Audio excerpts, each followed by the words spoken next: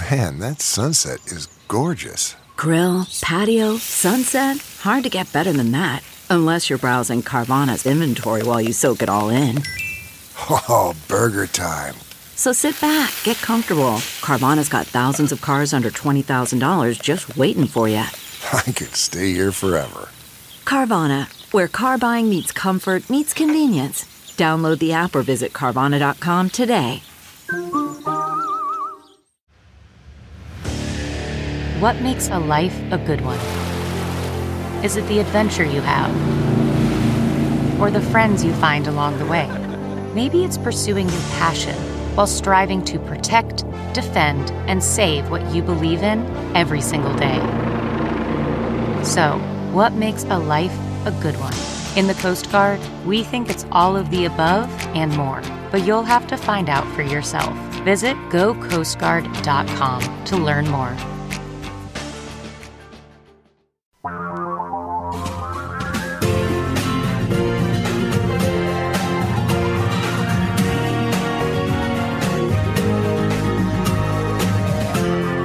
This is the Thom Hartmann Program. And greetings, my friends, patriots, lovers of democracy, truth, and justice, believers in peace, freedom, and the American way. Wow.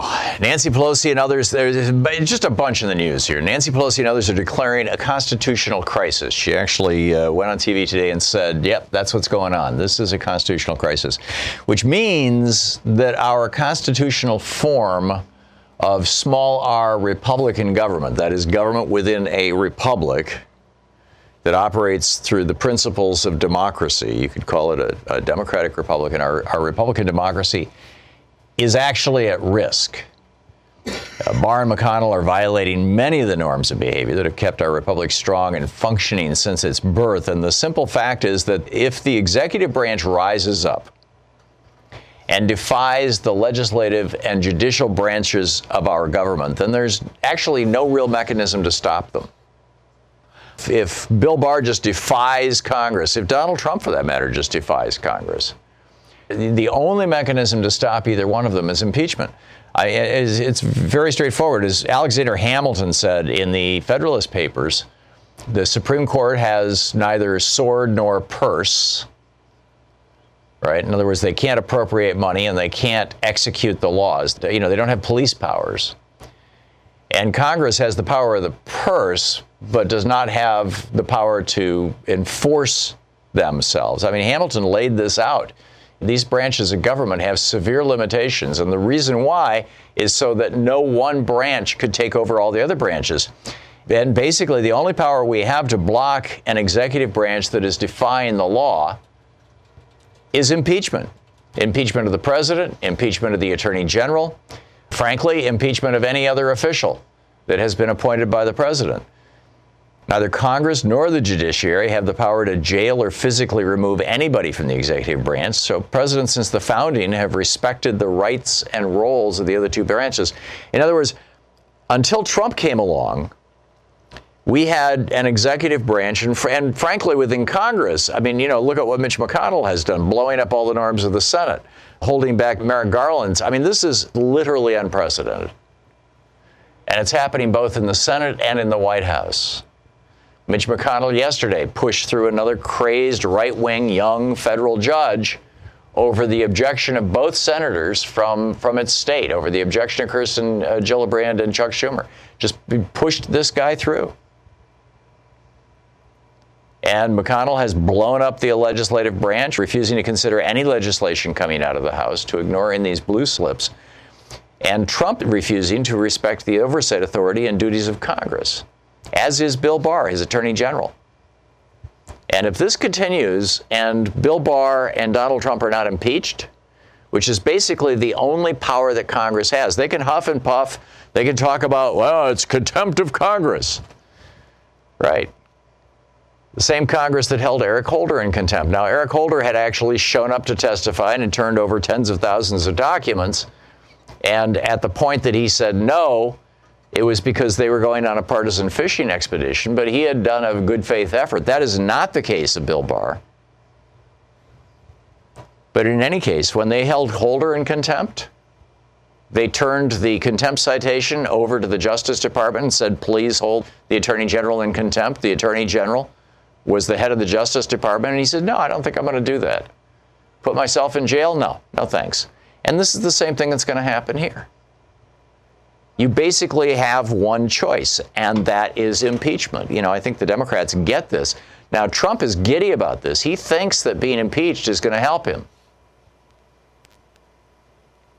And I personally think he's wrong. I don't think, impeaching Trump is going to help him. I don't, it's going to solidify his hardcore base. Can they be any more solid? I mean, which leads us to a discussion, basically. I mean, this is not only could be the death of our republic, but the birth of a full-blown autocratic form of government. And what is holding this all together? The thing that's holding it all together is Rupert Murdoch's media empire, Fox News, the Wall Street Journal, and the New York Post.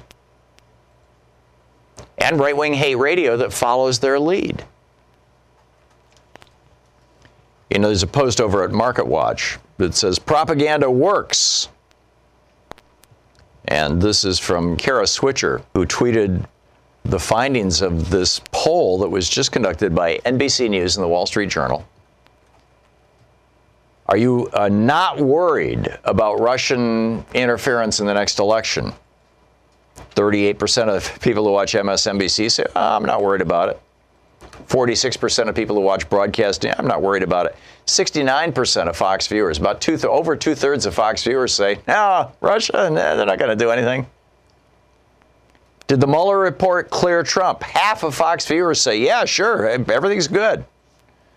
Average for people who watch any other media is around 17%, which is, basically people who are just not paying attention.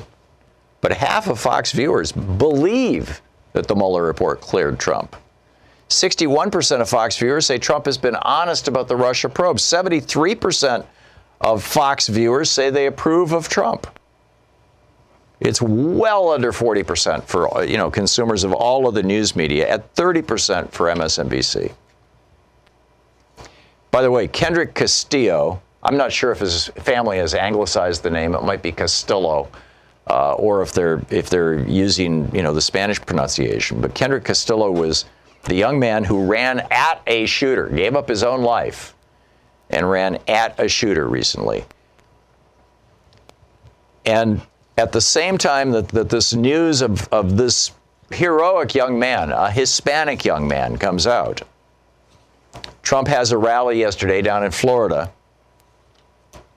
He won't mention our children getting shot to death in their classrooms, but instead he says border agents can't use weapons against people coming across, the asylum seekers. He says, other countries do, but we can't. And then this woman in the crowd yells, shoot them! And the crowd bursts into cheers and laughter. And what does Trump say?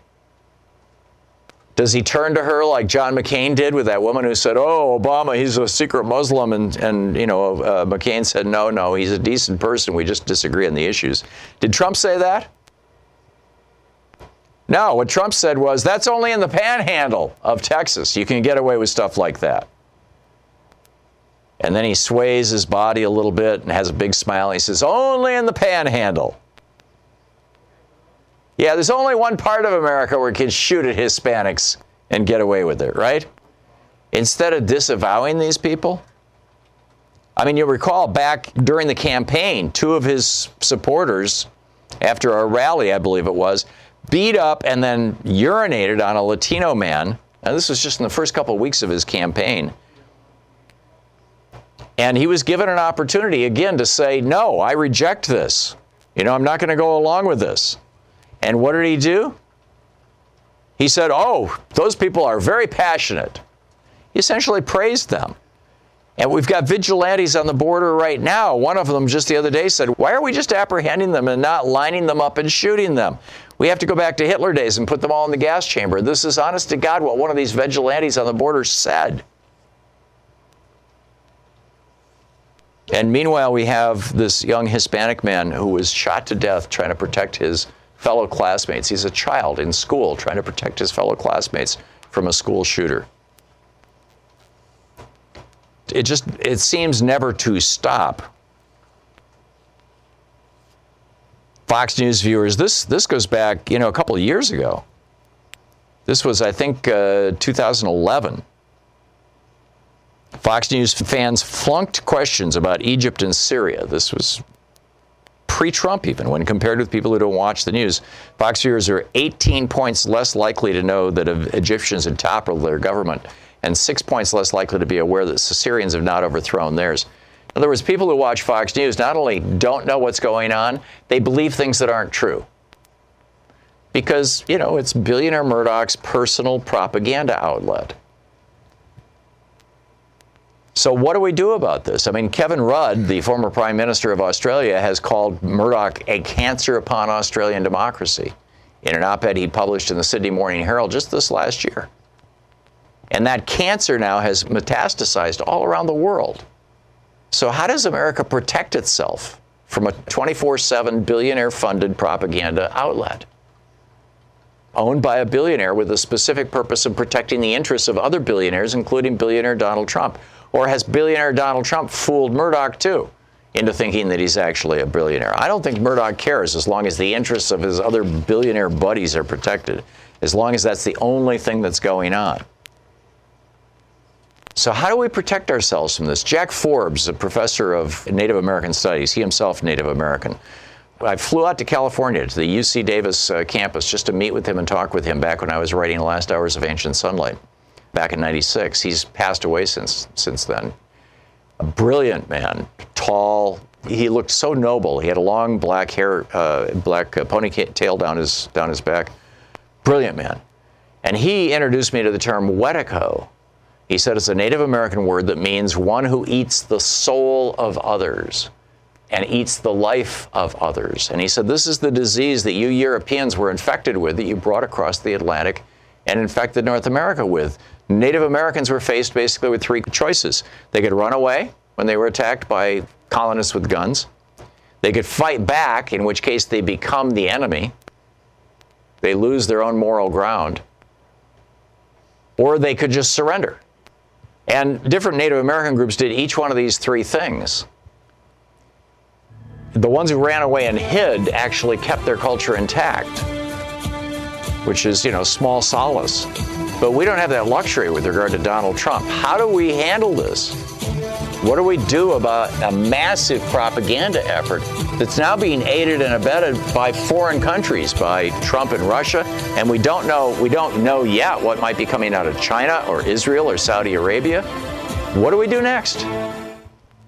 This is the Thom Hartmann Program. And how do we deal with an actual constitutional crisis, as Nancy Pelosi is confirming we are now in? Hey, Louise and I have been using CBD for a couple of years now for basically pain relief and sleep. But we had been using CBD that also had some pot in it, I suppose, because of, it's legal here in Oregon. But now there's a CBD oil that's legal all over the United States. It's the best quality you can get. And it's derived from hemp, which is, related to marijuana, but it's not marijuana. And so it's legal and it doesn't get you high. But it does, have these extraordinary properties of pain relieving and anti-inflammatory properties. It's from New Leaf Naturals. NuLeafNaturals.com is the website. CBD oil, non-intoxicating, so it's ideal if you're looking for the health benefits of cannabinoids without, getting high. This does not get you high. It's non-toxic and has potent pain-relieving and anti-inflammatory properties. And this is the brand that Louise and I trust and use, New Leaf Naturals. New Leaf Naturals, the highest quality concentrated CBD oil on the market, 100% organic, highly concentrated, contains no additional additives, grown in the United States. And as I said, the only ingredient is hemp, so it's totally pure and simple and legal. So go to newleafnaturals.com, newleafnaturals.com, to save 30% off and get free shipping in the U.S. when you use the code THOM, spelled THOM. Go to newleafnaturals.com for premium cannabinoid wellness. There's only one place, newleafnaturals.com. Use the promo code THOM, THOM, to get 30% off. And if you're the first person to tweet me the newleafnaturals.com website, I'll send you a free bottle of New Leaf Naturals CBD oil.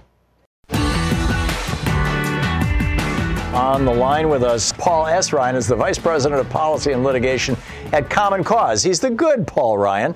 CommonCause.org is the website. And Paul, welcome back to the program. Thanks so much for having me. Thanks for joining us. So you guys issued a press release saying that despite Mitch McConnell, Congress must hold the Trump administration accountable for turning over information, for what Bill Barr is up to, all these kind of things. You want to quickly make that point? Sure. I mean, at this point, we're talking about contempt proceedings. We're urging Congress to hold Bill Barr in contempt. There are others who are likewise worthy of contempt proceedings. And the House is considering such a contempt resolution against Attorney General Barr right now, this afternoon. Right. Now, when Eric Holder refused to turn over Fast and Furious documents to a Republican-led House committee, knowing that they were going to publicize them and risk the agency, the ATF agency programs, he refused to do it. He felt that it was a partisan witch hunt. He was held in contempt, and my recollection is that litigation took years, which, in my opinion, is exactly what Trump is counting on, that this is going to end up in the courts, and it's going to have to go through a couple of levels of court until it gets to the Supreme Court, or maybe even go straight to the Supreme Court. But bottom line is he thinks he can make this thing last until after November 2020, and after that it won't matter. What say you? Well, I'm not naive. Common Cause, my colleagues here at Common Cause are not naive. We acknowledge that the contempt process itself is unsatisfactory, but it's what we've got, and we think it's really important for members of Congress to do their job, regardless of gaming out what the consequences or the outcomes might be down the road. There are a couple different types of contempt proceedings available to Congress. The way that the Holder contempt proceedings went was into civil court, and you're entirely correct. I mean, the litigation took years, and in fact, although Holder was ordered to turn over some documents, he was not ordered to turn over others that Congress wanted, and at the end of the day, Donald Trump won the presidency in 2016, took office in 2017, and then it was his DOJ. And he cut deals with Congress to provide them with the documents they've been seeking for years. On Fast and Furious? Yes. So that didn't get resolved for, half a decade. The flip side of this is that John Mitchell, who was the Attorney General for Richard Nixon, went to prison for 19 months for lying to Congress. We've seen at least one clear and several probable areas where Bill Barr has lied to Congress. And I'm talking the modern era. I'm not talking about his lies to Congress back in the 90s. It seems if the tables were turned that the Republicans would not be going for, let's just say that he's in contempt. Instead, they'd be, we're going to lock his ass up. Why don't we do that? Well, one of the reasons that this is unlikely to turn out that way is that there's a big difference between perjury, for which you cannot assert executive privilege as a shield, and withholding documents, refusing to comply with subpoenas, which is what Bill Barr is doing, what Congress is talking about today. And President Trump has explicitly now, as of today, asserted executive privilege over those documents. I think the largest issue here, Paul Ryan, is the question of what this has done to America. You look at, for example, the Roman Republic, after Julius Caesar was assassinated and after the fall of the triumvirate, basically, when Augustus declared his absolute emperorship over Rome. That was the end of a 500-year-long democracy, a republic, and the beginning of another 1,400 years of being an empire.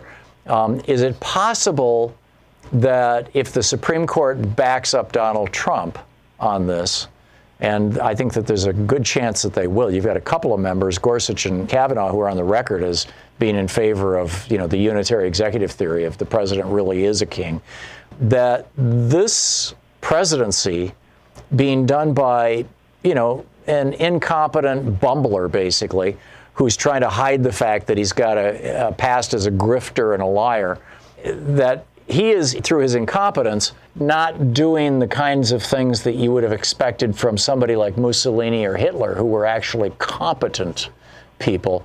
But what he has done is he has shown where the holes are. He has shown where the cracks are. He has shown where a truly competent autocrat, compared to Trump as an incompetent autocrat, a truly competent autocrat, the next Republican president who gets in, could easily say, okay, that's it. It's the end of the republic. I mean, Jimmy Carter on this program 3 years ago said, we're no longer a democracy, we're now an oligarchy. He was not speaking tongue in cheek, but he felt that it was still possible to pull back from it. Is it possible that this administration is doing lasting, permanent damage to our republic in a way that we may not recover from?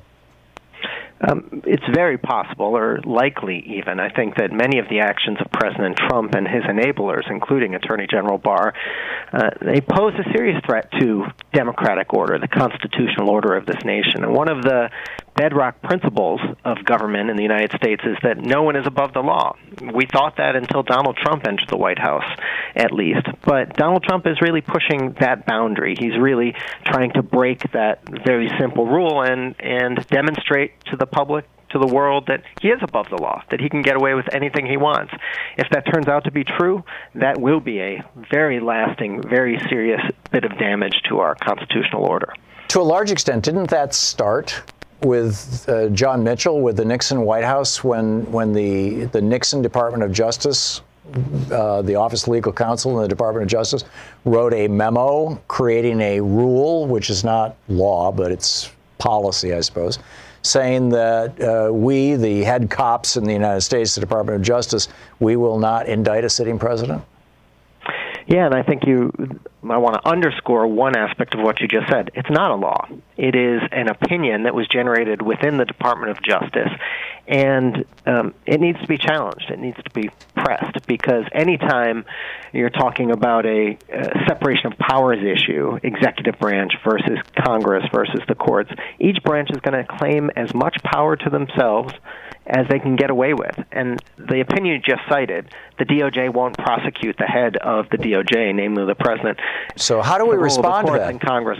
I mean, should Congress pass a law that says just, a one-sentence law that says no person is above the law? Do we need to amend the Constitution? Is this, you had two Democratic presidents, well, three. You had Carter, Clinton, and Obama, who all had an opportunity to reverse that DOJ opinion and didn't do so. I can understand why Clinton didn't, because he was being held to account by the Republicans in a way that could have been criminal. But I don't understand why neither Carter nor Obama did, unless they just never imagined in their wildest dreams that we'd be in a situation we're in right now. Well, in the short term, the remedy to this problem that's enshrined in the Constitution is the impeachment process itself. And right. I want to be clear, Common Cause has not yet called for the impeachment of President Trump. It's a National Governing Board level decision. Our board hasn't gone there yet. But the process that exists to check a rogue executive, a rogue president, a rogue Department of Justice is the impeachment process, and that's fully within the hands of Congress. And it would require, to be certain, it would require some Republicans in the Senate to put country over party. I don't know if we have Republicans in the Senate willing to do that, but not so there far. Is a process. We haven't, not so far. That's yeah. Right. I mean, you had two. You had Bob Corker and Jeff Flake, and they both left. They were driven out by these guys. Final question. We're talking with Paul S. Ryan, the Vice President for Policy and Litigation and Common Cause. Paul, I asked you about lasting damage to our republic, to the infrastructure, the superstructure of our nation itself, our Republican government, and a small r, our democracy, if you will. What specifically is Common Cause, or what would you, as an attorney and an authority on this stuff, recommend that we be looking at as ways to repair the damage or plug the holes that Trump has exposed in our legal system, in the structure of our government? A very short answer, but a very comprehensive response, is H.R. 1, the bill that was passed by the House this year that crosses many different policy areas of our democracy: voting rights, money in politics, ethics, with solutions to many of the most fundamental problems with our democracy today. But H.R. 1 has been shot down by Mitch McConnell. It has been, and with every good piece of reform legislation that's ever passed, it's been a multi-year battle. So Common Cause will continue fighting for H.R. 1, and it's going to take 2 years, 3 years, 4 years, but we're going to keep fighting. Yeah. What's the name for H.R. 1? See, this is what Democrats screw up. Democrats come out with CHIP, the Children's Health Insurance Plan. It sounds like something you find in a cow pasture. Republicans come up with a Patriot Act. This is the For the People Act. For the People Act. Okay, we need to call it that. I would love to see a much sexier name, but that's a start. The For the People Act, H.R. 1. Paul S. Ryan, the Vice President of Policy and Litigation at Common Cause. CommonCause.org is the website. You can tweet him at the Paul S. Ryan. Paul, thanks a lot for dropping by. Thanks for having me. Great talking with you. We'll be right back. I asked about the Capitol Police, and one of our listeners sent me some information. The Capitol Police Board is a group of 3 members who maintain jurisdiction over the United States Capitol Police. The 3 members of the board are the acting architect of the Capitol, the Sergeant-at-Arms of the Senate, and the Sergeant-at-Arms of the House of Representatives. And then the chief of the Capitol Police serves as a member with ex officio status. This still doesn't tell me, though, they have the primary responsibility for protecting life and property, preventing, detecting, and investigating criminal acts, and enforcing traffic regulations through the congressional buildings, parks, and thoroughfares. It doesn't tell me if they go out and arrest people. Officers also have jurisdiction throughout the District of Columbia to take enforcement action when they observe or are made aware of crimes of violence when on official duty. They are charged with the protection of members of Congress. While performing protective functions, they have jurisdiction throughout the United States. It doesn't say that they can arrest somebody held in contempt, and that concerns me. Anyhow, we'll figure out what's going on. Jim in Grays Lake, Illinois. Hey, Jim, what's on your mind? I remember an article in the Chicago Trib back in 97. It was either 1997, 98, around there. It hit the headlines with a major executive from Deutsche Bank. He was a senior vice president, was threatening to resign if the bank didn't change its ways. And in that article, it mentioned a bank in Crimea that was tied in, and also one in Switzerland. Mm-hmm. And I was just wondering if Tom's idea of Trump not being smart enough to run a business could be flipped. Maybe he's not good enough to run a legal business, but if he had an illegal business going in the casinos where he was skimming money and hiding it through this banking system in Europe, the fact that a Crimea bank was mentioned in that article way back, I don't remember the details of it, mm-hmm. but it could be an interesting thing that because Trump, I know in New Jersey with these casinos, didn't pay the people he owed money to for years, some of them. And they ended up with paid 5 cents on the dollar or something. Some of them are still out on the road. Yeah, we had one of them on this show. The way he treated them. Yeah. But I thought it might be interesting to flip your thinking on it, that maybe he is a genius at a legal business. I think it's entirely possible, Jim. I think he's been cutting corners his whole entire life, from getting his bone spur deferment with a doctored X-ray right straight through to today. And you know, in fact, I think that he's got that criminal mind thing of it's more satisfying if I do it by breaking the law or breaking the rules. Yeah, that's my thinking on it. But this senior vice president at that time in Deutsche Bank said that if the bank didn't change its ways, he was going to quit. That wasn't Anthony Kennedy, Supreme Court Justice Anthony Kennedy's son, was it? He apparently worked at Deutsche Bank when Trump got his $1 billion. I don't remember. Jim, this is the stuff that will come out when we get to see Trump's finances, and I think it's going to be really, really ugly, and that's why Trump is doing everything in his power to hide this stuff. Jim, thanks a lot for the call. We'll be right back. What's the first thing you do when you get into a new car? You adjust the seat, right? Most cars only allow you to move the seat front or back, but if it's a luxury car, you can adjust your lower back or lumbar support. Well, most of us spend more time in our office chairs than we do in our cars. And how many adjustments can you make to your office chair? If it's any fewer than 10 customized ergonomic adjustments, then you do not have an X chair. I can adjust my X chair to fit my body perfectly, and thanks to the X chair's patented dynamic variable lumbar support, or DVL, my back gets the perfect level of support. DVL is the key to ideal posture, comfort, and productivity, and only the X-Chair has it. My X-Chair is on sale now for $100 off. Just go to xchairthom.com. That's xchairthom.com, or call 1-844-4XChair. X-Chair comes with a 30-day, no-questions-asked guarantee of complete satisfaction, and you can finance your purchase for as little as $30 a month. Go to xchairthom.com, use the code XWheels, and you'll receive a free set of the new X Wheels to go with your chair. That's xchairthom.com. Michael in Winter Haven, Florida. Hey, Michael, what's on your mind today? Hi, Tom. Andrew Jackson got away with defying the Supreme Court in 1831. Twice. He defied them on the Trail of Tears, and he defied them on the Second National Bank. Right. And Nixon was asked to hand over tapes, and he did.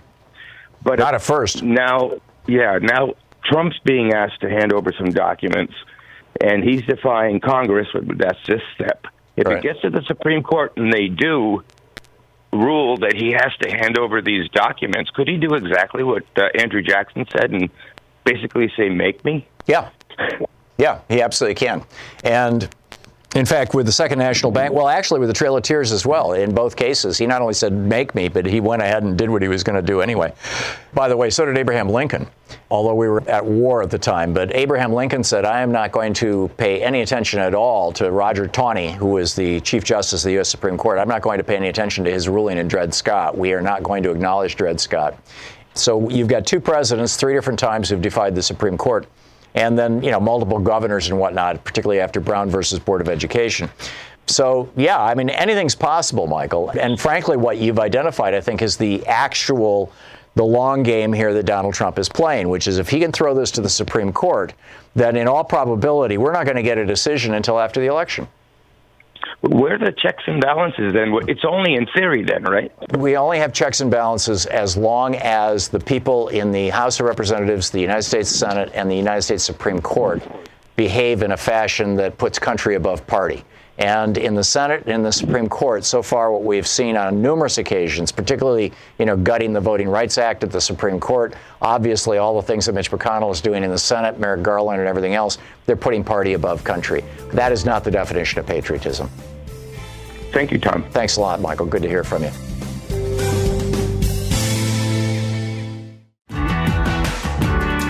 Well, Thom Hartmann here with you, and basically discussing the fate and future of the United States, and at least the United States as a small d democratic, small r republic.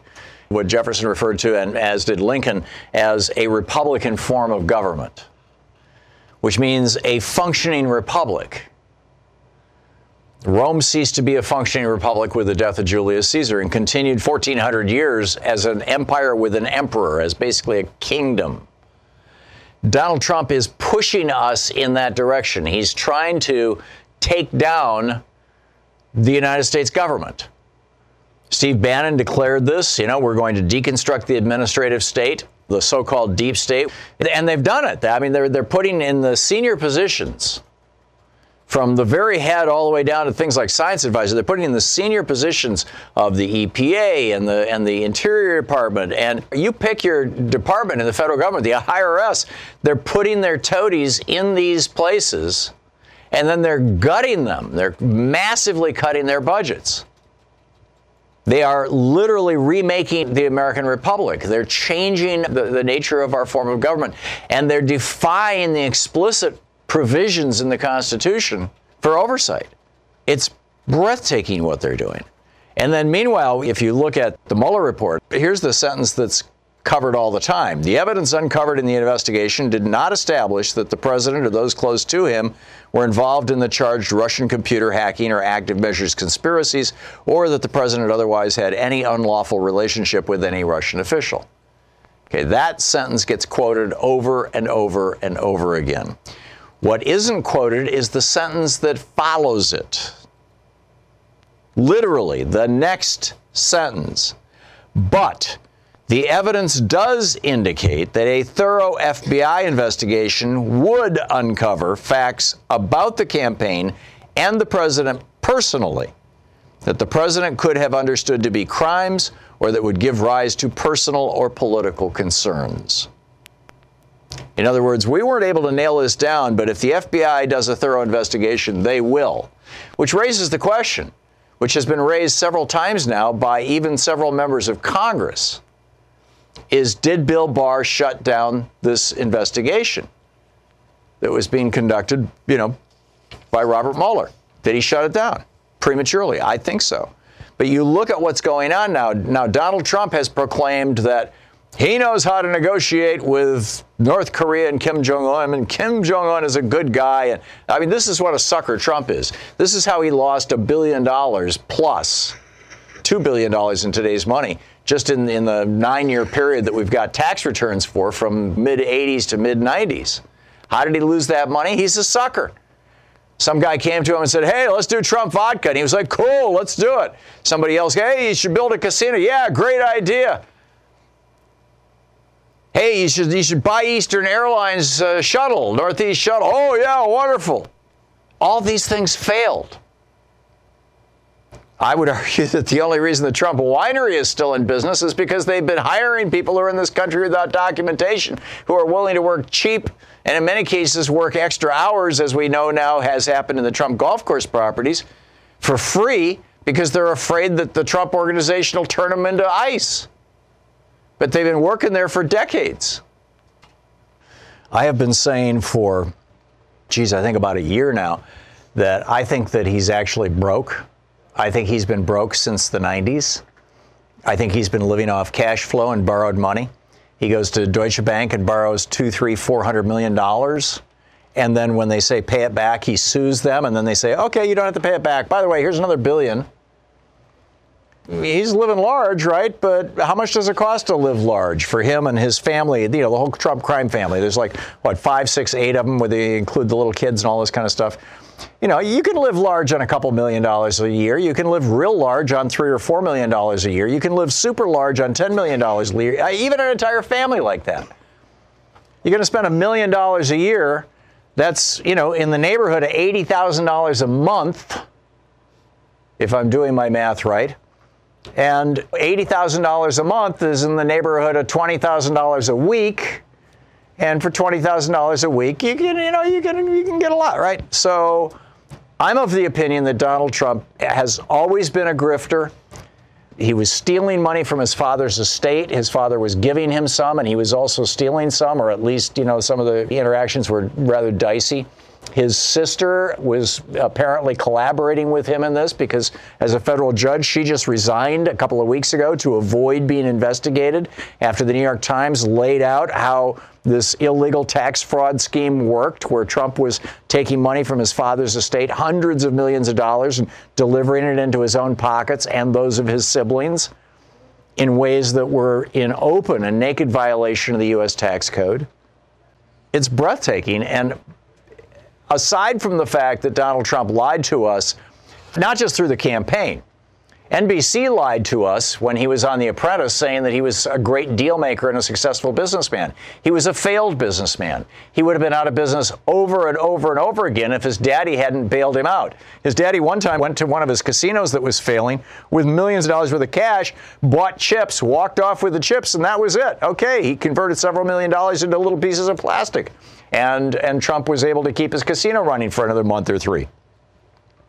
The guy has been lying. He was lying when he published Art of the Deal. He was lying when he was on The Apprentice, and NBC was lying to us about it. Although, truth be told, they probably didn't realize the depths and depravity of Trump's lies. He was apparently lying to his banks and his insurance companies, at least according to his lawyer, Michael Cohen. And he lies about assaulting women. It's just, how much longer do we tolerate this? Isn't being a serial liar with 10,000 lies documented under your belt by the Washington Post, isn't that in and of itself enough to impeach somebody? But now we've got another situation here. Donald Trump is promoting this. The economy's just wonderful. Everything's great. Right. We've actually seen the workforce over the last 4 months, the workforce participation rate, the number of people who are actually working as a percentage of the population, has been declining.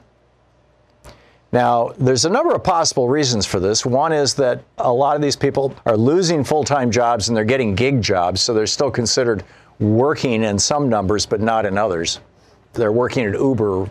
Uber went on strike today, by the way, as a way of demanding basically recognition as workers, decent pay, some transparency, all this kind of stuff. So consider this. In the first 3 months of this year, and I got this from Chuck Miller's newsletter this morning from Aiden Forecast. In the first 3 months of this year, 77% of all new loans for commercial real estate were interest-only loans. This is what I wrote this morning for our Facebook meme, as it were. Trump's management of the economy has been similar to the way a cocaine addict keeps on functioning. Periodic jolts, in this case it's tax cuts, low interest rates, military spending, periodic jolts of stimulus, continuously stronger and stronger. And any of you who lived through the 80s, we all saw this, and somebody that we knew, right? Just a little more cocaine, just a little more cocaine, just a little more cocaine, just another day without sleep. And then what happens? After 2 or 3 days of no sleep, they just crash and burn. They melt down, they freak out, they go nuts, or they just sleep for 2 days. And that's how Trump is running our economy right now. That's how the Republicans are running our economy right now. This is the scam that they're running. And now that we've got 10 years of Trump's tax information from the 80s and the early 90s, we know that he lost more money than any other wealthy person in America. He bought an airline, it went bankrupt. He bought a vodka company, it went bankrupt. He started a university, or he started a school back then, another school, it went bankrupt. Pretty much everything he did, casinos, they went bankrupt or out of business. He literally lost, in today's dollars, about $2 billion. Now, I don't think that back in the 90s he had $2 billion.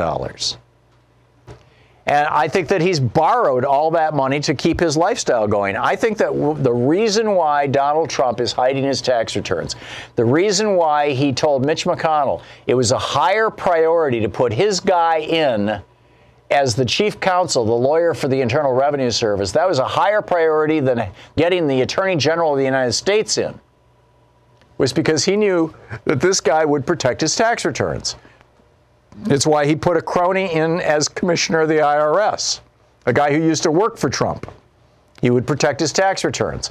Well, what is in his tax returns? And I ask you this question. What do you think is in Trump's tax returns that he is hiding so aggressively? What is he hiding?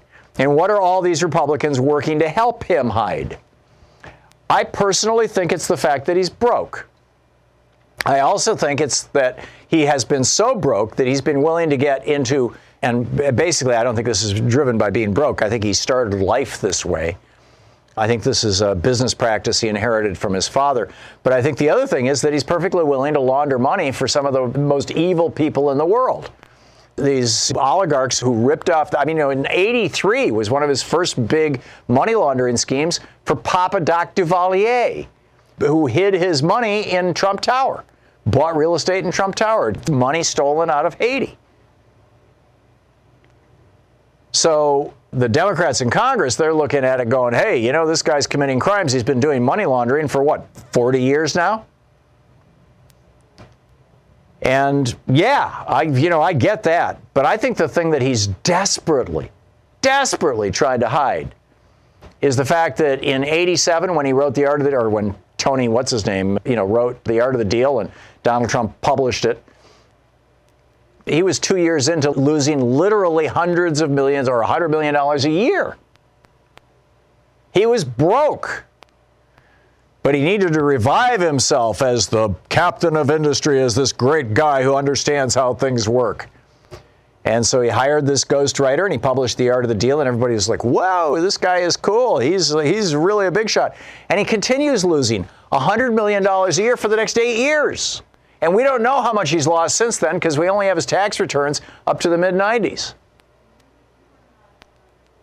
And I think this is why he's trying to hide his tax returns. I think Ivanka is broke.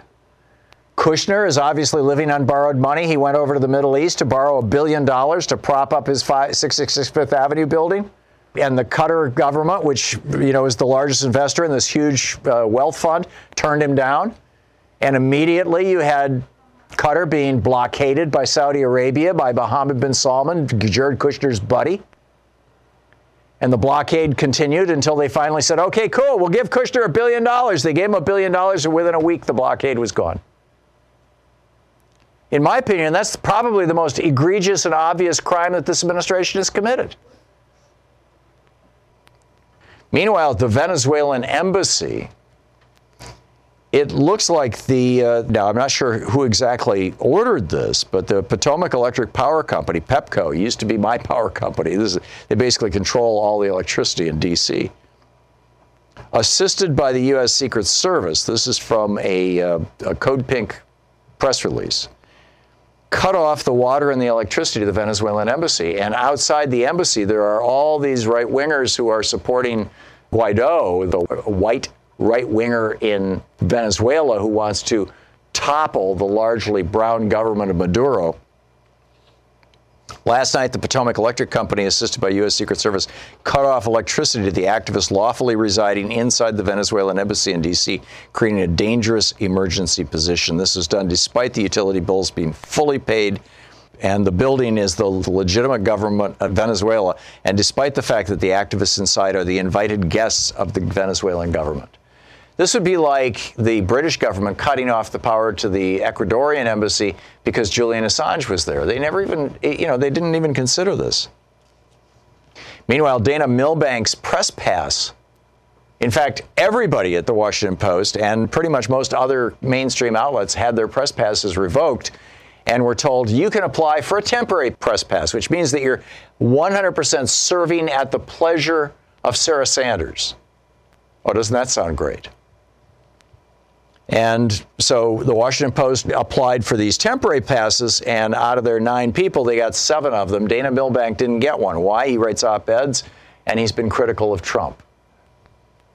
This is what autocratic governments do. This is how, it's exactly how governments like the autocrat who's now running Poland, the autocrat who's now running Hungary, the autocrat who's now running Russia, the autocrat who's now running the Philippines, the autocrat who has just begun running Brazil, the autocrat who's running Turkey, the autocrat who's running Azerbaijan, the autocrat who's running what used to be called Burma, Myanmar now, who everybody thought was a great advocate of democracy. This is what autocrats do. First, they take down the press. And then they could do everything else without it being exposed. They also take down the protesters. The state of Texas right now, Chris Patty is a state representative in the state of Texas. He represents the town of Marshall, Republican of Marshall. He has introduced House Bill 3557 in the Texas House that would subject anybody who protests against a pipeline in Texas to 20 years in prison and up to a $1 million fine. Also, if the protest interrupts the construction of a pipeline, then the protester has to pay the cost of building that pipeline for the period of time that it was interrupted. North Dakota is considering similar legislation. And what's supporting all this? The billionaire Rupert Murdoch and the media that he owns, Fox So-Called News, the Wall Street Journal, the New York Post, and others. And now Sinclair Broadcasting has got in the act. We know, this is Mina Hartenstein writing over at the New York Daily News. In a survey of New Jersey natives, Fox News fans flunked questions about Egypt and Syria when compared, this is from 2011. When compared with people who don't watch Fox News, Fox viewers were 18 points less likely to know that the Egyptians toppled their government, 6 points less likely to be aware the Syrians have not overthrown theirs. Now there's a new poll on this. It was conducted by NBC and the Wall Street Journal, which Rupert Murdoch owns. And they found, this is News Corp's writing over at dailycoast.com, Fox News viewers have totally bought into the propaganda that Trump and his fluffers in the right-wing press disseminate. It simply is not normal for 69% of the viewers of one network to say they aren't worried about Russian interference in U.S. elections. This is only true of Fox viewers. 50% of Fox viewers falsely believe that the Mueller report cleared Trump. This is only true of Fox viewers. 61% of Fox viewers say that Trump has been honest about Russia. This is only true of Fox viewers. The bottom line here, apparently propaganda works. Kara Swisher, who's with Recode, she's the co-founder of Recode, she basically said, hey, this study on Fox News, it shows the propaganda works. How does America protect itself from a 24/7 billionaire-funded propaganda news outlet? And does American democracy have an Achilles heel that we need to do something about? This is the Thom Hartmann Program. How vulnerable are we? Trump is violating all these norms. It turns out a lot of these things that he and his minions are doing are not actually illegal. They've just never been done before because nobody was that crazy. If you're like me, then safeguarding your money through market downturns is a clear priority. And frankly, We've seen enough market volatility to make any investor nervous. For people like us who think outside the box and read between the lines, it's becoming even more clear that the insider secret of accumulating physical gold is becoming a lot less of a secret and more of a trend. According to the World Gold Council, in 2018 alone, central bank gold purchases increased by over 74%. The bottom line is that we are starting to see the cracks forming in our economy. And the faster you take action, the better your opportunity. There's only one company I personally recommend in this industry, and that's the expert strategists at ITM Trading. They specialize in wealth protection and opportunity positioning. Both, as you know, are imperative in our current economic climate. Call my friends at ITM Trading at 1-888-OWN-GOLD. Ask for their free gold protection guide and hedge your bets like the top 1% do. Call 1-888-OWN-GOLD. That's 1-888-OWN-GOLD. 1-888-OWN-GOLD. Let's check in with Talk Media News and find out what's going on in the world today. This report brought to you by goatsfortheoldgoat.com and Loving What You Do, the new book by Ellen Ratner. On the line with us, the author of Sideswiped, Congressman Bob Ney, former Congressman Bob Ney from Ohio. Bob, welcome back. Well, thank you, Tom. Pleasure. So what's up in the world? Well, in the world news, as you've probably covered a lot of this, of course, the name Donald Trump Jr. is all over the news. But the twist to this, of course, for the Trump administration, which my friends up on the Hill tell me they are very frustrated internally in the White House because it's a Republican-led Senate Intelligence Committee that is subpoenaing Donald Trump. And is this Richard Burr's committee? Yes. Richard Burr is the guy who has been identified, and I think it's been verified, that he's the guy who was feeding top secret information about what Mueller was looking into back to the White House, or do I have that wrong? Burr also, Tom, called in for the second time. Now, this is fascinating, too, if you want to look at Burr's motives, and I served with him when he was a House member. He's very, very smart politically, believe me. Mm-hmm. In fact, by the way, he's from the Aaron Burr family. Wow. That's amazing. Yeah, they do the Blennerhassett Island reunion every year. Huh. But Burr, for the second time, and this hasn't made the news, has called in Jared Kushner, I think in the last probably 10 days or so. I don't know why that didn't make a lot of news. This is for secret testimony. Kushner came for the second time. Yeah, right. It's probably because it was secret testimony. But here's kind of the big question. Let's say that Don Jr. refuses to answer questions or even refuses to show up, citing some, Fifth Amendment, you can't do that. Or maybe you can, I don't know. Or executive privilege. And Burr cites him for contempt of Congress and passes that along to Bill Barr at the Department of Justice. And Bill Barr says, I'm not going to do anything. What power does Congress have if the executive branch, which holds the police power for this country, refuses to use it? Well, that's the problem. This goes into litigation. Chairman Nadler of the House today said this, quote, may take a long time, and he knows what we all know. This could take 2 or 3 years. This could go past 2020, which will be their motives. Now, it's interesting, though, Tom, on the Donald Jr. case today, the president himself answered some questions, and he didn't say that they wouldn't allow him to go there yet. Right. I don't think he has any legal basis for it because Jr. doesn't work, he theoretically is running the Trump organization. Well, right, and unless the president has given him some type. Now, and this was maybe the motive in the first place, because I was asked today: does the president, does the White House pay Ivanka Trump and Kushner and Donald Jr.? Right. Because they're working in dual capacities, which they shouldn't in the first place, as we all know. And probably it doesn't matter about the pay. The fact that they are, quote, officially there in some capacity allows that executive privilege. Now, if New York State investigates them, that won't count. But I think probably they will say that in some capacity he advises the White House. Therefore, even though it had nothing to do with the campaign, as an advisor now, they may try that. But for sure, they haven't gotten to the point where they're doing everything else. Look, Tom, when everybody else is called, what happens with the president? No, we're not going. It's not going to happen. Blanket this. His answer today was he didn't know yet what they were going to do with Donald interesting. Jr. So do you think that it's probably Burr internally is trying to decide what to do with this? I think Burr is more trying to head off things than bring light of day. Yeah, which is pretty grim. Do you think that Letitia James, the AG of New York State, is the biggest threat right now to Trump and his family? I have said on our radio stations probably 2.5 months ago that the biggest fear that Donald Trump has to have is New York State, not Mueller, not the feds, New York State. Yeah. He can't even if anybody's convicted, remember, he can't pardon them. Right. And he's got a really tough woman who really knows what she's doing. Oh, yes. And who, by the way, is African American, after all his swipes and everything else, as the Attorney General. And, boy, he's got to be sweating. Bob Ney, thanks a lot, Bob. Thank you. Author of Sideswiped, if you want to know how D.C. really works. David Cay Johnston is on the line with us. David, welcome back to the program. Hi, Tom. Glad to be here.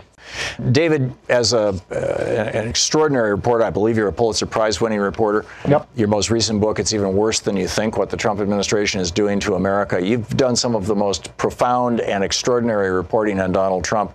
And a couple of days ago on my colleague Amy Goodman's program, I believe, you made the comment that Donald Trump was deeply entangled with an international cocaine trafficker around the time he shows this mysterious $50+ million in income and calls it interest on his tax returns. Tell us what you were talking about. Well, that's a little bit later than this, but this is in my biography of Donald Trump, The Making of Donald Trump, and the references to the court records, the New Jersey Casino Control Commission records, and the other things are all in the footnotes there. So people who find this hard to believe, and I understand many people find this hard to believe, can check the record. When Donald Trump got his first casino, Trump Plaza, which opened in May of 1988, he needed helicopter service to bring in high rollers from New York and Connecticut and Baltimore and elsewhere. Other casinos went to established helicopter companies. Donald Trump avoided all of them and instead went to a company called Damon Aviation, which was connected with a mobbed-up firm that made high-interest loans to people and was financed mostly with New Jersey government bonds as part of our corporate socialism in America.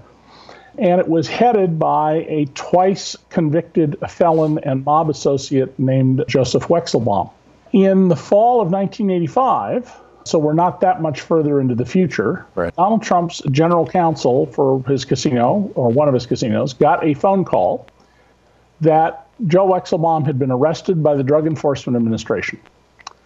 Eventually, Wexelbaum not only he pled guilty, he confessed, he made a long, detailed confession about how he was importing cocaine and marijuana from Colombia to Florida and then having it driven up to Cincinnati, Ohio to be distributed. Donald Trump, as a casino owner, should have cut all ties with this man at that point. He should have gone. Yeah. Well, as a casino owner particularly, he needs to cut ties with him. He has not been convicted, however, yet, until the point that his confession was accepted by the court. Wexelbaum. The judge in Cincinnati was asked to allow the transfer of the sentencing to be moved to either New York City or Miami, where Wexelbaum had homes. Well, it was transferred. But it was transferred to Newark, New Jersey, and to the courtroom of newly appointed federal judge Marianne Trump Berry, Donald's older sister. Wow. A woman who flew in the helicopters of this drug trafficker and, in fact, flew in Donald's personal helicopter when Joe Wexelbaum was the pilot. Now, think about that for a moment. We had a sitting federal judge who got her appointment thanks to Roy Cohn's connections to the Republican administration in the White House. A sitting federal judge flying around in the helicopters of a confessed, very big-time cocaine trafficker. The case was then moved to another judge, which is what should happen. But nonetheless, the message in the courthouse is pretty clear. If you were the chief judge, Thom, in Newark, New Jersey, when you heard about this, you would have gone nuts saying, God, I hope the newspapers never hear about this. This is a disaster. Joe Wexelbaum got 18 months. You know what the drivers, the mules, got for driving the drugs up from Florida to Cincinnati? I'm guessing decades.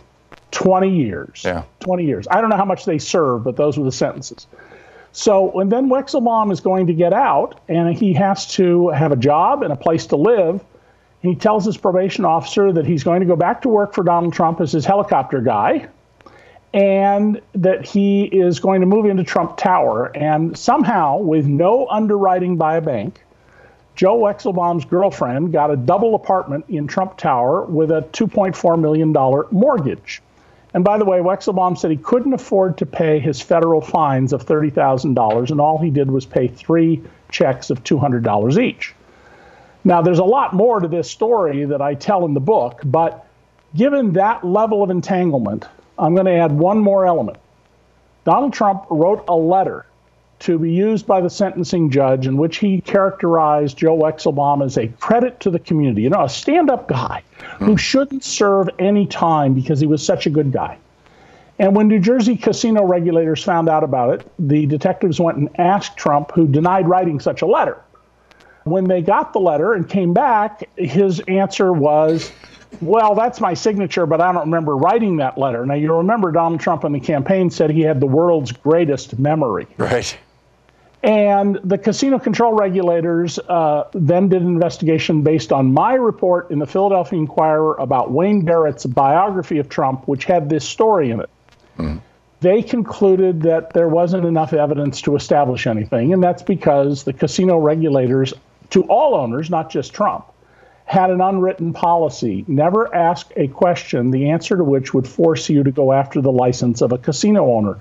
And so Trump skated on this. But I think the evidence here is so clear that I've said, and I'll say again with you, I think that Donald was involved in the cocaine trafficking business with Joe.